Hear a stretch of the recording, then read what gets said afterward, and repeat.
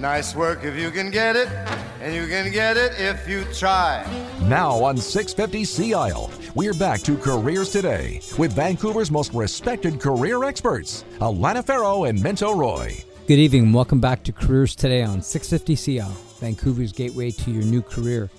I'm Minto Roy here with my co-host Alana Farrow and our special guest, Shane Gibson of Knowledge Brokers International. This is a lot of good stuff to cover from an employer's point of view, and if you're looking for a sales career, a point of view that it should give you a big edge. I want to go back to the real big closers that you interviewed. From their perspective, when they were looking for a sales career, what do you think they most look for? Because the perception is these big closers all want to close $50, $70 million deals. Can you give me some perspective there? On how they got into the business? Or in what do they look for? What does individuals look for an opportunity? I think there's a lot of thought that, there's a couple of ways that it occurs. I mean, number one, you look at somebody like Willie Schmidt, who works with Finning. Mm-hmm. And he sells giant toys for girls and boys, really. They're giant dump trucks, $20 million bucks a piece. And Willie started off as a diesel mechanic. Right. And really worked hands-on with the clients. And he had such knowledge, he moved into customer care, and then he moved and elevated into client management and eventually, these large deal closing scenarios. And so he kind of evolved into it. And it was a path he took in the corporate ladder. Carrie Healy with InfoSat was very similar. Lisa Howell was a little bit different. She was definitely hungry, and she went to work with GE, had opportunities to have dinner with people like Jack Welch. Moved on to Philips, she now runs sales for Philips Medical for all North America. Very corporate path. Then I look at other big deal closers and people who work in unknown companies or who raise corporate finance for organizations. And a lot of these guys are looking for exact opposite. Some people are looking for very built-up industries with a proven commodity. Other people want a wide open territory. Yeah. Nobody else on their sales team. A quota as big as you want, a territory as big as you want, and the only limitation, this is what I like about closing big deals and what I like about selling and why I'm passionate about it, is your only limitation is your ability mentally to add zeros to the equation. And that's what a lot of them are looking for. Mm-hmm. So if you've got a small business, maybe it's a software company with a killer app, a lot of these salespeople, if they can see a massive market and you allow them to be creative and run out and make those deals, and you're generous with the commissions and the revenue share, right, you can attract some real heavy hitters into even some grassroots or startup level operations. Sure. The trick is actually finding those people instead of the people who think there's those people, because we've been recruiting for a lot of small businesses that are offering some pretty generous revenue sharing and with stock options and a whole host of perks going along with it. And, the business plan is open, the market is clearly there, and this person is so entrepreneurial until it comes down to talk about really working on a revenue sharing basis and not for a base. And then it turns out that they're not so entrepreneurial and they actually, I've got a mortgage and kids and a car payment, and I don't think I can take that kind of risk after all. After doing a dance, for 4 or 5 weeks or something with an employer, back and forth, multiple interviews, job shadowing, personality assessments, up the yin yang. I mean, a lot of time, a big investment. And then, I really can see the growth and I'm sure it's great for somebody, but I can't actually sign on to that deal. I think a lot of employers do what would-be big deal closers do in the beginning. And that is they give the bad news on Friday and the good news on Monday. What does that mean? In other words, I think you should give the bad news on Monday and the bad news on Friday and the good news on Friday. What I mean by this is that up front, let them know the reality of the situation. By the way, we don't know where payroll's coming in 60 days yet. Okay. By the way, people don't believe us when we tell them we can secure their email. By the way, we've got 4 or 5 incumbent competitors here. How do you like us now? Right?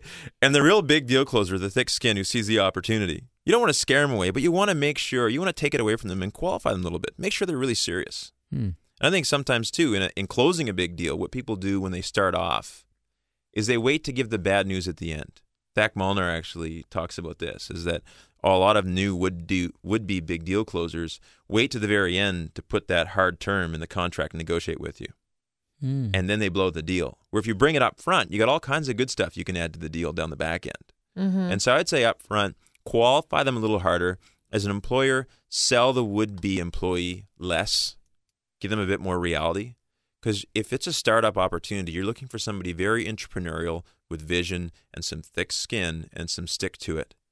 Well, let's talk about sales as a career. Somebody out there looking to, whether they're in sales or whether they're in the harder skill set in their company and they want to get into sales, how would you think that they would be recognized as a potential revenue producer? So let's say somebody intra-company who wants to switch sides of the fence from, let's say, service side or technical side to sales. What would you tell them to do?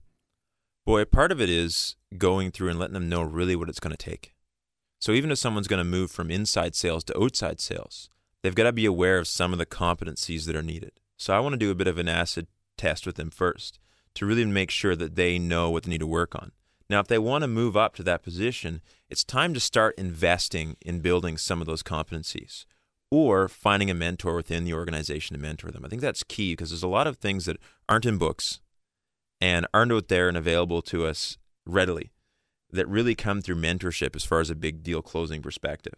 So I would make sure that, I'd let someone know in senior management, hey, I would like to be out there closing big deals to the organization. And I've identified, based upon either reading Shane's book or doing some other assessment, that I'm missing these competencies and I want to grow them. What can you do as an employer to invest in me? Just have the courage and the authenticity to be able to walk up to your boss and say, I'd like to close some big deals out there. That is a skill set. That's a learned behavior. And have the sense to say, I see myself doing that in a few years' time.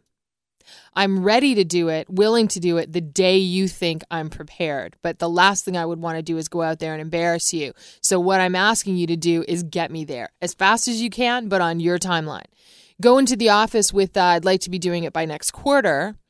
The employer has no interest in that. That's absurd. So I have a question. Let's take another level of sales. So we have a number of people that have had mediocre sales careers, and sometimes they come and they ask, well, you know what, I'm tired of pounding the pavement. I want to get into sales management. Yeah. Tell me the difference. I can't hit my quota, so I think I'd like to monitor other people's ability to hit their quota. Unfortunately, this sort of very linear path up a corporation, right, people tend to get promoted to their level of incompetency.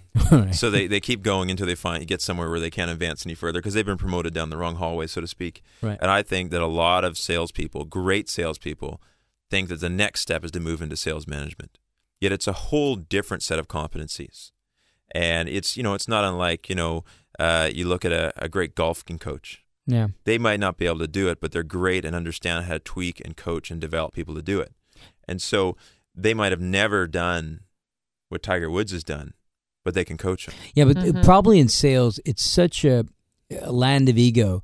It's very rare that I see tremendous salespeople taking advice from people who haven't proven that they can sell. That's somewhat accurate. I would agree. But I don't think you want to take your biggest deal closer in the company and put them in a management position. No, but again, what do you look for in terms of if you're looking at sales management as a career? Do you say, okay, I got to get good at selling, I got to get great at selling? Well, what do you do there? Competencies of a sales manager is a foundation and understanding of some of the core sales skills. And also, if you're doing large deals in that company, the understanding of how to truly be a trusted advisor and a consultative seller. Right. But that is just going to help you sell. Now what you need to layer in, which I often work with organizations on, is I'll go in and train their sales staff, but I'll say, by the way, this isn't going to work unless your sales management understands the process and has strong mentorship, leadership, and coaching skills. Too many managers are firefighters. People knock on the door and they run and put out the fire. What they've got to do is they've got to move into more of a mentoring and coaching zone to develop the skills of their people. That's what a good sales manager does, is find key strengths in their people and give them opportunities to bring them out and strengthen them further. I guarantee there's a big part of the audience. We talk to businesses all the time. There's a great line I heard that says, sales solves all problems. And what I think it does is it disguises and hides a lot of problems. It can, but I'll tell you that an organization without momentum, right, and we've all seen it, the littlest things will stop them dead in their tracks. Right. Yet an organization with momentum, with good cash flow, just gaining market share and moving forward, is an organization that can overcome competitors with better technology, better service, you name it. Absolutely. So momentum is one of the key factors. Talking to the general manager for Avis, Ascendant Auto for Canada, and they're a client of mine, and asking him, I said, what's your mission statement this year? And he said, growth and customer service. That's it. That was his mission statement: growth and customer service. And what was interesting, this is a sign of a good leader, is I did a bit of an audit with all salespeople across the country before I did a leadership program for them. Not salespeople, sorry, sales managers. Right. And I said, what's your mission? You know what they said? Growth and customer service. Every one of them. One of the few organizations I've actually seen.